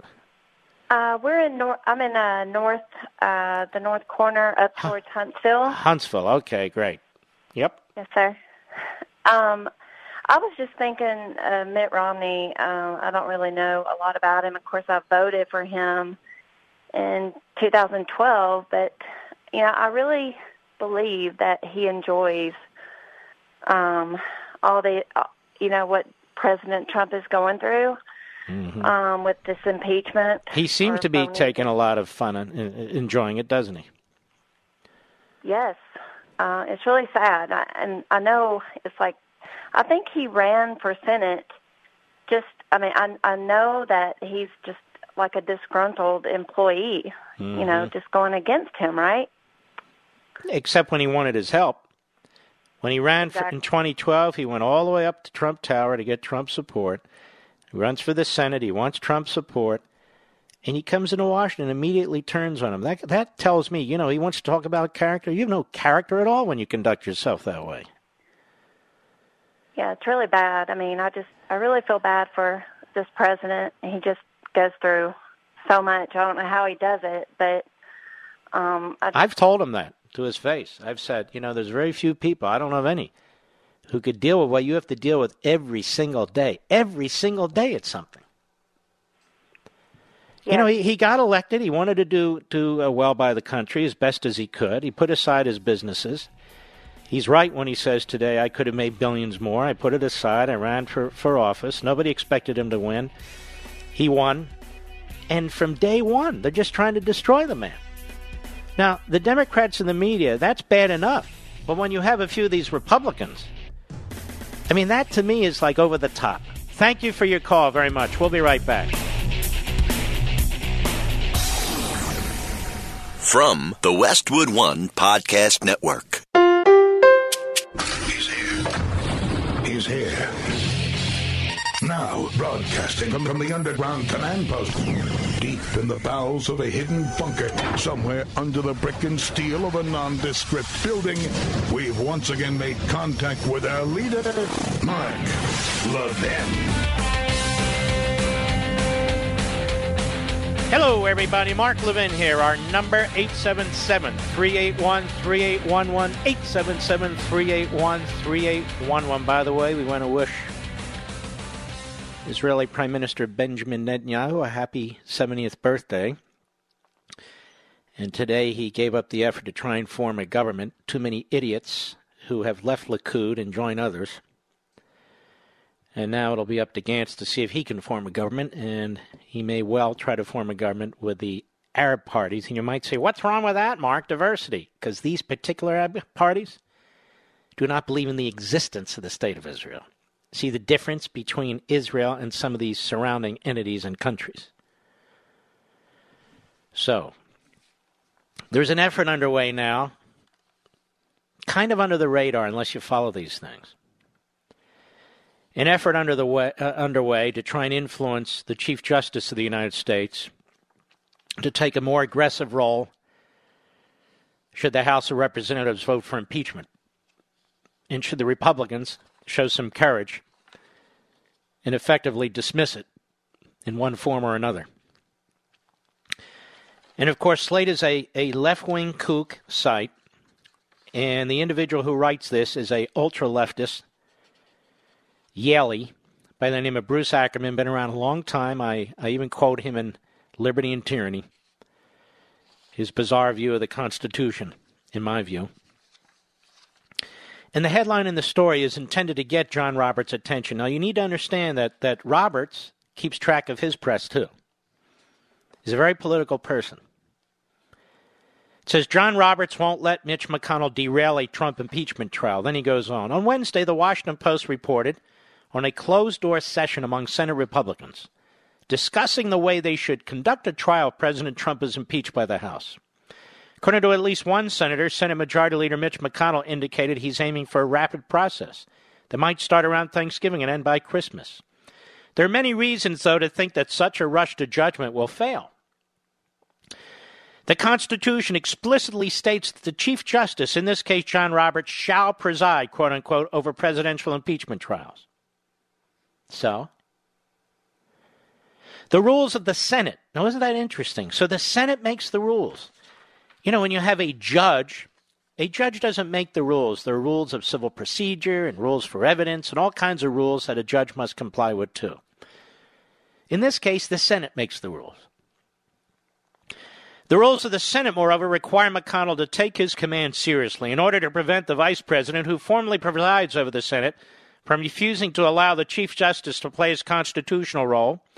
The Senate rules governing impeachment require the vice president to swear in the Chief Justice immediately after the House's charges are announced on the floor. That's not why that happens. It's just a procedure. The rules then explicitly empower the Chief Justice to, quote, direct all the forms of proceedings, unquote, during the trial. The Senate, in contrast, is granted, quote, power to enforce obedience to all these rulings. Ladies and gentlemen, none of what I just cited you is in the Constitution. It's the rules that the Senate has passed, the rules that can be changed. The separation of powers between the Chief Justice and the Senate was at the center of public attention as the country prepared itself for the impeachment trial of President Andrew Johnson, which began on March 4, 1868. At that time, the Senate approved the rules that were later codified and remain in force today. As the New York Times reported on March 3, 1868, Senator George Williams of Oregon argued that the intention of the Constitution was to empower the Chief Justice to decide questions as he would in any court as its presiding officer. Now, by the way, notice this clown doesn't discuss any of the history involving the House of Representatives and how it's supposed to proceed. And this is a sleight of hand. The reason Bruce Ackerman, ignores what the House of Representatives is doing is because he can't defend it. And so in response to a rogue Democrat Party, which is using the House and the impeachment clause to try and remove a president or to dirty him up before a general election, Ackerman ignores all that, but in response, a Senate is not required to stick with the rules that it has put in place. The Senate can change the rules or use the rules to its advantage so it doesn't give its okay or its imprimatur to what the House has done. None of that is mentioned by Ackerman, of course. At that time, the Senate approved the rules that were later codified and remain in force today, as the New York Times reported on March 3, 1868. Senator George Williams of Oregon argued that the intention of the Constitution was to empower the Chief Justice to decide questions, as he would in any court, as to its presiding officer. To do otherwise would be to act with a sort of jealousy and make him a sort of head figure. Now, ladies and gentlemen, I have read the transcript many years ago during the Clinton impeachment of what took place in the Senate. George Williams is one of multiple senators who spoke at the time. He's not an authority for anything. This is called cherry-picking history. Senator John Sherman of Ohio agreed that the usage of all bodies is to submit such questions to the presiding officer. And yet Justice Rehnquist, interestingly enough, tried to remove himself from most substantive decisions and left it up to the Senate, because the power to hold a trial belongs to the Senate. The Williams-Sherman Accord was significant, he writes. Williams was a leader of the moderate wing of the Republican Party, while Sherman was a leading radical. If there was any chance of convicting Johnson, both wings of the Republican Party had to agree on the rules regulating its unprecedented exercise of the impeachment power. Of course, Johnson was ultimately acquitted by a single vote. It's more than that. And he doesn't mention that either. There were 11 impeachment charges brought against Andrew Johnson. They tried him on 3. And they failed. Then they took a recess. They adjourned. The other 8, they never tried him again. So here we have an academician who intentionally leaves information out. What happened to those other 8 charges? What did the Chief Justice do back then? Did he demand that the Senate meet and finish its trial with the other 8 charges? No. That was it. That was the end of it. The current rules are not written in stone, he points out. The existing Senate could change them before the trial begins, but it is unlikely, to say the least, that McConnell can gain the majority support required for a revision. So he admits that the rules can be changed, just as Pelosi has, on her own, decided that the full House will not take a vote on impeachment inquiry, as they did during Nixon, as they did during Clinton, as they did with Johnson, as a matter of fact. This he's not troubled with. Because all Democrats would oppose this move, only 3 Republican defections would stop the majority leader in his tracks. From his public statements, it's already clear that Mitt Romney would never go along. Keep this in mind, folks.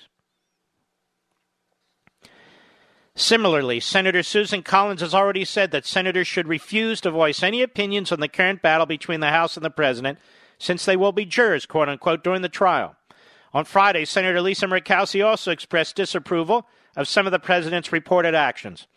So this guy's trying to press them, trying to humiliate them if they don't go for it as he insists. Given these positions, it's implausible to suppose that these 3 senators would support any rule change that, in Williams's words, would make the Chief Justice into a figurehead for blatant partisan politics. This is a spin doctor, this guy. The blatant partisan politics is already taking place. You see how they move? This is a political process to, no, this is a serious trial. No, it's political in the House, but a serious trial in the Senate. This is how a left-wing kook in academia conducts himself and writes. There are ways of circumventing these basic rules of the road. One provision authorizes a majority of the Senate vote to overturn a ruling of the presiding officer on evidentiary matters. I've talked about that. It's the nuclear option. This guy's responding to me. That's basically what's happening.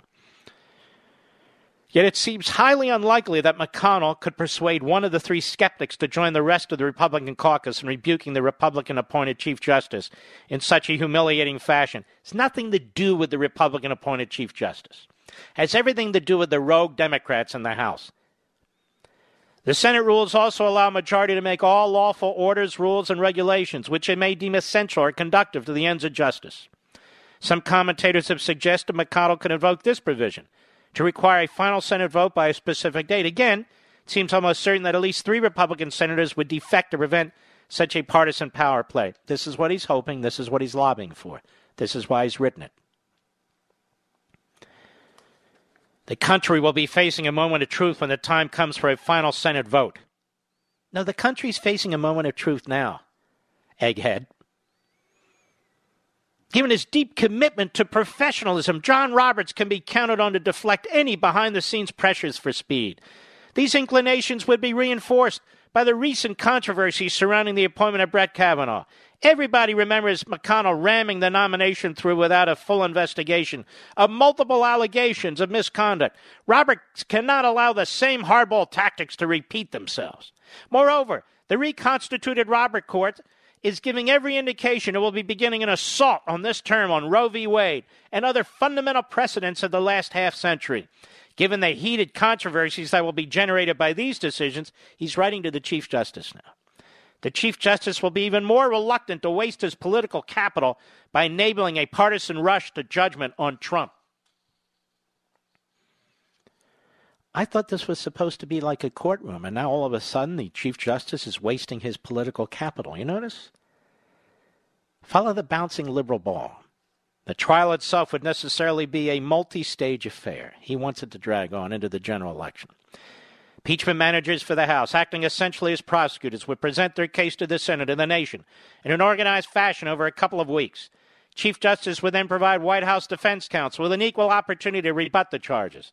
The House managers would respond, the President's lawyers would then reply, and the Senate would vote after another pause for serious deliberation. All this means the country will be facing a moment of truth. Isn't it interesting? He doesn't worry about the country now. The country would like to know what's going on in these secret hearings, these secret testimony that's taking place. But this guy, Bruce Ackerman, has no problem with it whatsoever. None. Just come up with your charges, spit them into the Senate. We demand that the Senate follow the old rules. But what about the House? Forget about the House. It's the Senate. We have no idea yet how compelling the evidence emerging from the Ukraine investigation will turn out to be, or what other high crimes and misdemeanors will ultimately gain House support. Democrat support. Given the length and complexity of the potential charges, the entire process, including preparation time, could last for months, ladies and gentlemen, months, right into the general election. We need a trial that goes on for months, right into next summer. How long will it take? Johnson's lasted 10 months. Bill Clinton's lasted 4 weeks. Johnson's lasted 10 weeks. How long will Donald Trump's take? Your guess is as good as mine, he says, but perhaps public opinion will swing decisively against the president after a series of dramatic presentations between House managers and presidential defenders, leading many staunch Republicans to abandon Trump and provide the 2/3 majority required for conviction. This is clearly the scenario leading McConnell to his rush to judgment. No, it's not, you idiot. He sees this for the corrupt process that it is. Like your corrupt college. Like your... All right, whatever. I'll be right back. Mark Levin.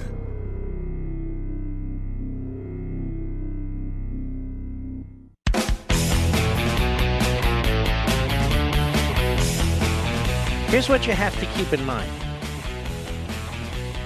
President Trump is operating really in a post-constitutional system in many respects.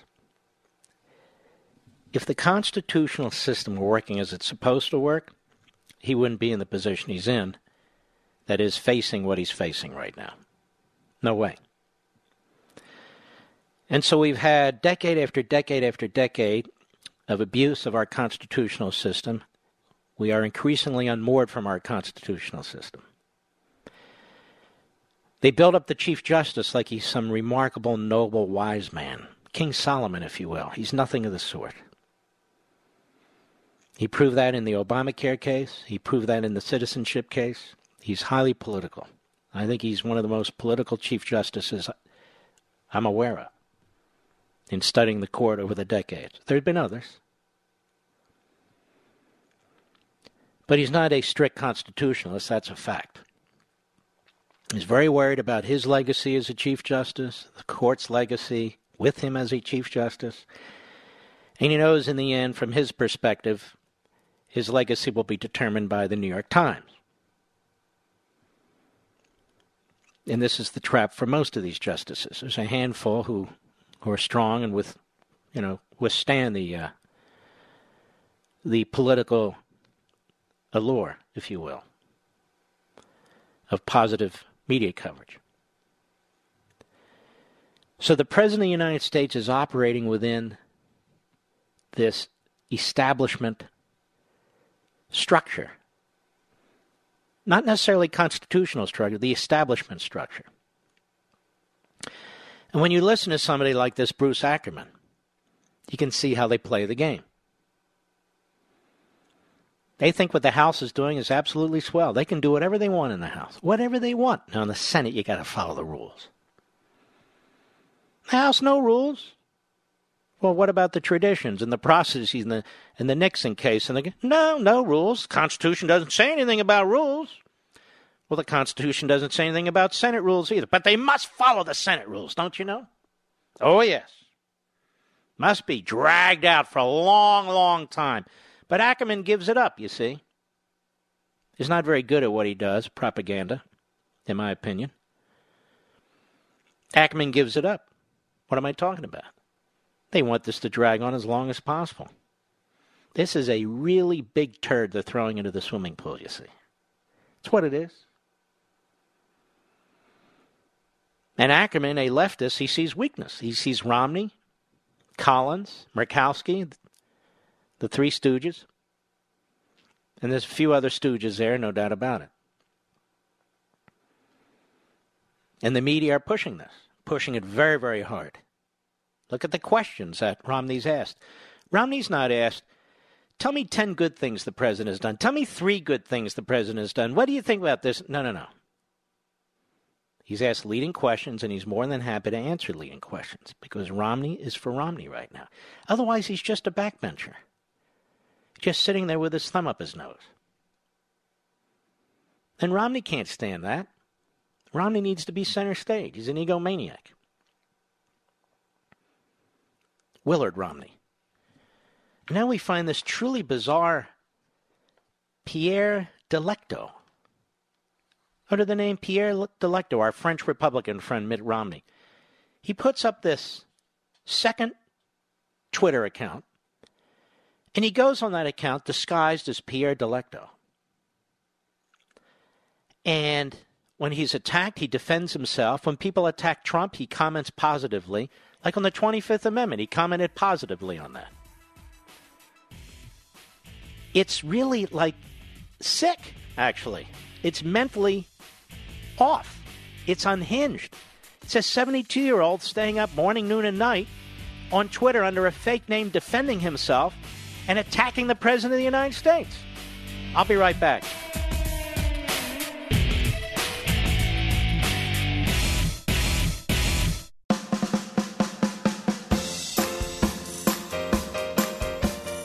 Mark Levin, speaking to the 4 out of 5 Americans who are literate at 877-381-3811. My favorite college. You know, if I were of college age, I would go to Hillsdale College. I'd do it differently. All over again. I talk about Hillsdale College a lot, about its rigorous classical liberal arts curriculum, if I could get accepted. It's a tough school to get into these days. It's exceptionally bright and patriotic students. 175 years ago, Hillsdale was founded with a mission defined by 4 enduring principles. Learning, character, faith, and freedom. While many institutions have lost their way, Hillsdale College maintains an unwavering commitment to learning, character, faith, and freedom. I've also talked many times about Hillsdale's president, Dr. Larry R.I.N., one of the finest Americans I know, one of my best buddies. He explains that these four purposes, learning, character, faith, and freedom, remain inseparable in the activity of education at Hillsdale College. Larry says learning is difficult and takes more than talent, takes hard work, which requires character. He says freedom is essential for learning, but it's fragile and constantly under threat. So its principles must be studied by all for the sake of its defense. At Hillsdale, faith and learning are integrated toward God, because he is the first authority, unquote. If you've ever wondered why I love Hillsdale College, there it is. Now you know. Hillsdale College, pursuing truth and defending liberty since 1844. And you can learn a whole lot more. Go to levinforhillsdale.com, Levin for Hillsdale.com. Levinforhillsdale.com. Now, you've heard me talk about this site for years and years. When Hillsdale first started in radio, it began with my program, sponsoring my show. It's been a tremendous honor all these years, but I really want you to check out their website. Truck drivers out there, Uber, taxi drivers, lawyers, doctors, electricians, plumbers, police officers, firefighters, construction workers. Doesn't matter. Please check out levinforhillsdale.com, Levin for Hillsdale.com. I think you're going to be very, very impressed with this institution. There's lots of very interesting things to see there on their site and to do with yourselves, with your family. They spend a lot of time and a lot of money developing these courses and this site.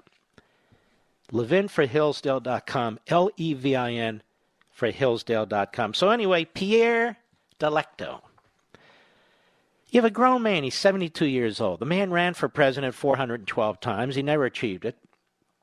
He's been a liberal Republican, a conservative Republican. Now he thinks he's John Dean. But he's Pierre Delecto. Much like Cuomo's Fredo Cuomo. Much like Brian Stelter's Brian Helter Stelter, or BS. And I can go down the list. But Pierre Delecto comes up with an idiot name like that. A French Republican does. And that's exactly what Willard Mitt Romney is. Willard Mitt Romney, Pierre Delecto. So he's been using this Twitter account and this fake name to go online and promote himself. And if he comes under attack by a columnist or something who's online, he'll go online and defend, in the third person, Mitt Romney as Pierre Delecto. What kind of an idiot does this? What kind of a coward does it? Seriously. Also, he'll go online and he'll comment to commenters who attack the president. They attack the president, he comments. He gives them a good cheer. Thinks they're actually doing the right thing. Now, it sounds to me like Pierre Delecto, or Delecto, if you will. Delectico is the Sephardic pronunciation, Mr. Producer. Pierre Delecto needs his head examined. May I say that with all due respect? I think he needs a checkup. Because something's loose. Like a screw. This guy's writing this stuff all time of the day and night. He's going online. He says Trump tweets too much. The guy's going under a false name. Tweeting. Somebody better check these other sites like Facebook. What's the other one? Instagram. Twitter's been checked. This guy might be all over the place. He's a Pierre Delecto bot. Or Delecto, may I say. Ashkenazic pronunciation. Why are we talking about Pierre Delecto, one person asks. WTH is a Pierre Delecto, and why is everyone going crazy about it? Another wanted to know. On Sunday, Twitter users, this is the Washington Compost, lost their collective minds when they learned that Pierre Delecto wasn't a bot or a random Romney superfan, but an account run by the Republican senator himself. Must have a hell of a married life. As Delecto, Romney, who has become one of President Trump's most vocal GOP critics, used the account to like critical tweets about the president while also occasionally defending himself against detractors. By early Monday, the unusual pseudonym was a trending moment on Twitter and had been mentioned in more than 47,000 tweets. The Romney-Delecto connection was first made by Slate's Ashley Feinberg, who went hunting for the secret account after the senator mentioned its existence to The Atlantic in a profile published Sunday. Profile? That guy got the spittle profile of the year. That guy was slobbering all over Romney. In a follow-up call with Atlantic reporter McKay Coppins, Romney confirmed that the account, which has been made private, is his. When reached for a comment late Sunday, a spokesperson for Romney responded by emailing the Washington Post a link to a tweet from Coppins that contained Romney's brief confirmation. Romney brought up his covert Twitter persona during an interview with The Atlantic as he discussed Trump lashing out at him on social media. Oh, now they detail what he said. The senator declined to name the account, noting only that he was following 668 people, listing journalists, late-night comedians, and athletes. You see, Romney's very concerned about what people in the media, in entertainment, and in sports think about him. You, not so much. But those slim details were more than enough for Feinberg, who previously discovered that former FBI Director James Comey was on Twitter using the alias Reinhold Niebuhr. The process, Feinberg wrote, hinged on the assumption that Romney, a known family man, would want to keep close tabs on his offspring. Instead of targeting his family members with tens of thousands of followers, Feinberg homed in on a public account belonging to Ali Romney Critchlow, the senator's oldest grandchild. Critchlow account has just 481 followers, making digging through them an annoying but not impossible feat, Feinberg wrote. So here you have two adults, one who uses a fake name to promote himself and attack the president, and another who's trying to track down Romney. Like fourth graders. Then as Feinberg looked through Critchlow's followers for users who appeared to make an effort to conceal their real identities. One caught her attention, Pierre Delecto. She said, Pierre Delecto sounds French. French. Romney, French Republican. A deeper dive into Delecto's account found that it matched the description Romney gave to The Atlantic. The account was created in July. Romney's not exactly the brightest bulb. 25 watts at best. The account was created in July 2011, shortly after Romney announced he was going to run for president, Slate reported. Beyond politicians, political reporters, and pundits, Delecto follows late-night hosts Conan O'Brien, Jimmy Kimmel, and Jimmy Fallon, and athletes like New England Patriots quarterback Tom Brady and former Green Bay Packers quarterback Brett Favre, according to Slate. Mental, hello, white jackets. The clues pointing to Romney continue to add up, Feinberg wrote. The first user Delecto followed was Tag Romney. What's with the names in this family? Tag, Willard, the senator's eldest son. The account later followed a number of people associated with Romney, such as advisors, aides, and reporters who've covered him. Another clue was Delecto's Twitter activity. In the past 8 years, he has liked 257 tweets and only tweeted 10 times, all of which replies to another Twitter user. According to Slate, Delecto liked only 70 tweets. They either came directly from Romney's official accounts or were posts quoting from those accounts. So in other words, he liked himself. Right, Mr. Producer? He liked himself. Screenshots from the account show Delecto liking tweets that praised Romney's criticism of Trump's Syria decision. So he's liking himself when he attacks Trump. Delecto also liked tweets denouncing Trump, including one that read, if this is a stable genius, I'd hate to see what an unstable idiot would do. Romney liked that. And another criticizing the president for playing golf amid the Syrian crisis. But perhaps even more telling were Delecto's sparse tweets, several of which defended Romney. Only Republicans to hit Trump on Mueller report, only one to hit Trump on character time and again. So Soledad, that would be Soledad O'Brien, You think he's the one without moral compass? Delecto wrote earlier this year in response to a critical tweet from journalist Soledad O'Brien. She's a journalist?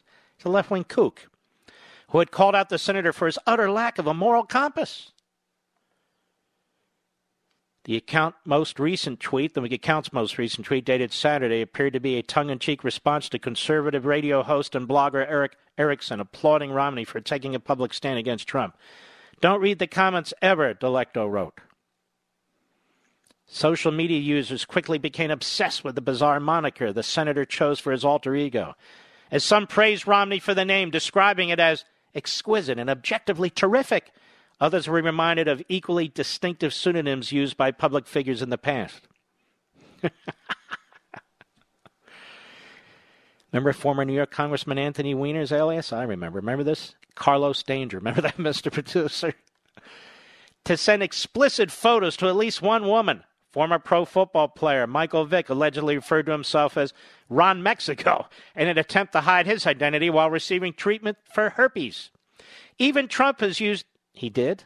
I didn't even know that. Even Trump has used a fake name going by John Barron when he pretended to be his own spokesman in the 1980s. I thought he went by John Miller. Maybe he was Barron.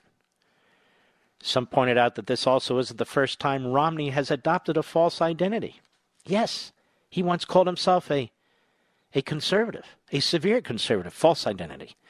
In 2012, the Stanford Daily reported that when Romney was a freshman at the university, he used the name Tim Yenmore, or Mitt minus a T, Romney backwards, in an effort to foil a rival school's planned prank. This Romney boy, he is so clever.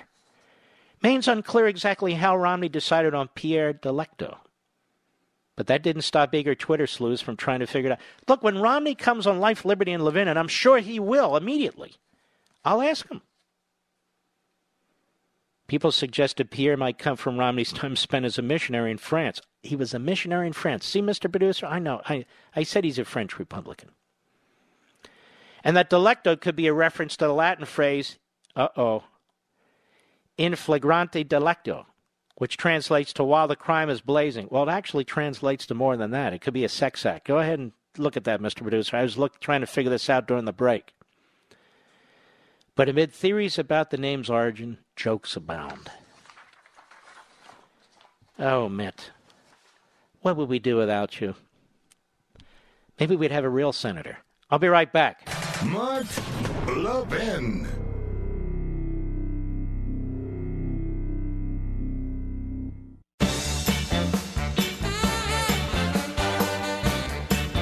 In a world that has lost its way, lost respect for logic, law, and American history, who is defending you in Washington? Who speaks for conservatives? AMAC, the Association of Mature American Citizens, that's who. AMAC gives its members valuable everyday benefits and discounts, and they are terrific, while boldly defending America's priceless Constitution, sacred history, individual liberties, and basic moral compass, not like the AARP. AMAC fights for border and national security, freedom of speech and religion, and values articulated by Reagan and Trump like strong defense, limited government, lower taxes. Hard to believe we're here, but we are. And AMAC is dedicated to remembering past sacrifices and preserving America's core values for the future. They oppose the rise of socialism and the Medicare for All push. And if you're not an AMAC member, you really ought to be. I am. The next election will decide our nation's fate. We will either be true to America's noble past and principles or drift deeper and deeper into the hardcore left-wing radical abyss. Folks, sign up today. You get great discounts and benefits, plus AMAC will defend us in Washington, not the AARP. Go to amac.us. That's AMAC.us. AMAC.us. I would encourage you to go there right now. Check it out. All right. Let's see who's left on our board. Moses, Long Island, New York, the great WABC. Go ahead, sir. Hey, how's it going, Mark? Great to speak to you again. Thank you, Moses. Mark, so I wanted to get your input on something. When you hear these Democrats and the talking heads on the media, saying such stupid things like, the president's doing this and that for political gains, as if everything that they do in Washington, D.C. isn't for a political gain. It really makes you wonder where we're at in our society and how constitutionally illiterate a lot of people are. But my point that I want to make was, and I wanted your input on, was when it comes to impeachment, the way I view it, the way I feel is, I feel like the founders also put down, in other words, there's a difference, right, between impeaching, let's say, a federal judge or a Supreme Court justice. This is a great point, Moses. There is a difference. There are almost 1,000 federal judges. You're quite right. There are all kinds of officials who are technically subjected to possible impeachment in the executive branch.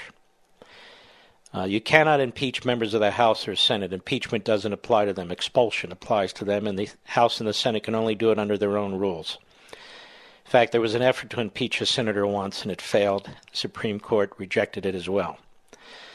All that said, when you're talking about a president of the United States, there's only one. This is the only person elected nationwide to be president of the United States. It's not an appointed judge. It's not an appointed Supreme Court justice. It's not an appointed employee of the executive branch, a presidential appointment. He, in this case, is the President of the United States. And a brilliant man. I didn't always agree with what he wrote, but I agree with a lot of it. Raoul Berger was a professor at Yale forever. A very smart man. He explained in his book on impeachment that it's different when you're talking about a president of the United States. The standard is different. The standard is higher because you're removing the head of the government. You're removing one of the branches of the government and replacing somebody else with the head of the government. So it is very, very important that it be done carefully, that the body politic be involved in it, and they would be appalled at what Nancy Pelosi, Adam Schiff, and the Democrats are doing in the House, where a president isn't even free to confront his accuser. Doesn't even know who his accuser is. So, Moses, you raise a brilliant, brilliant point. And for that, sir, don't hang up. I'm going to send you a signed copy of Unfreedom of the Press. Excellent point. I'm glad you raised it. Yes, so impeachment of a president by the framers of the Constitution was looked at quite differently. And it was looked as a very grave act. Ladies and gentlemen, we salute our armed forces, police officers, firefighters, and emergency personnel, and all you folks out there who protect us. Thank you. And I will see you right here, same place, same time tomorrow. God bless you. Be well. From the Westwood One Podcast Network.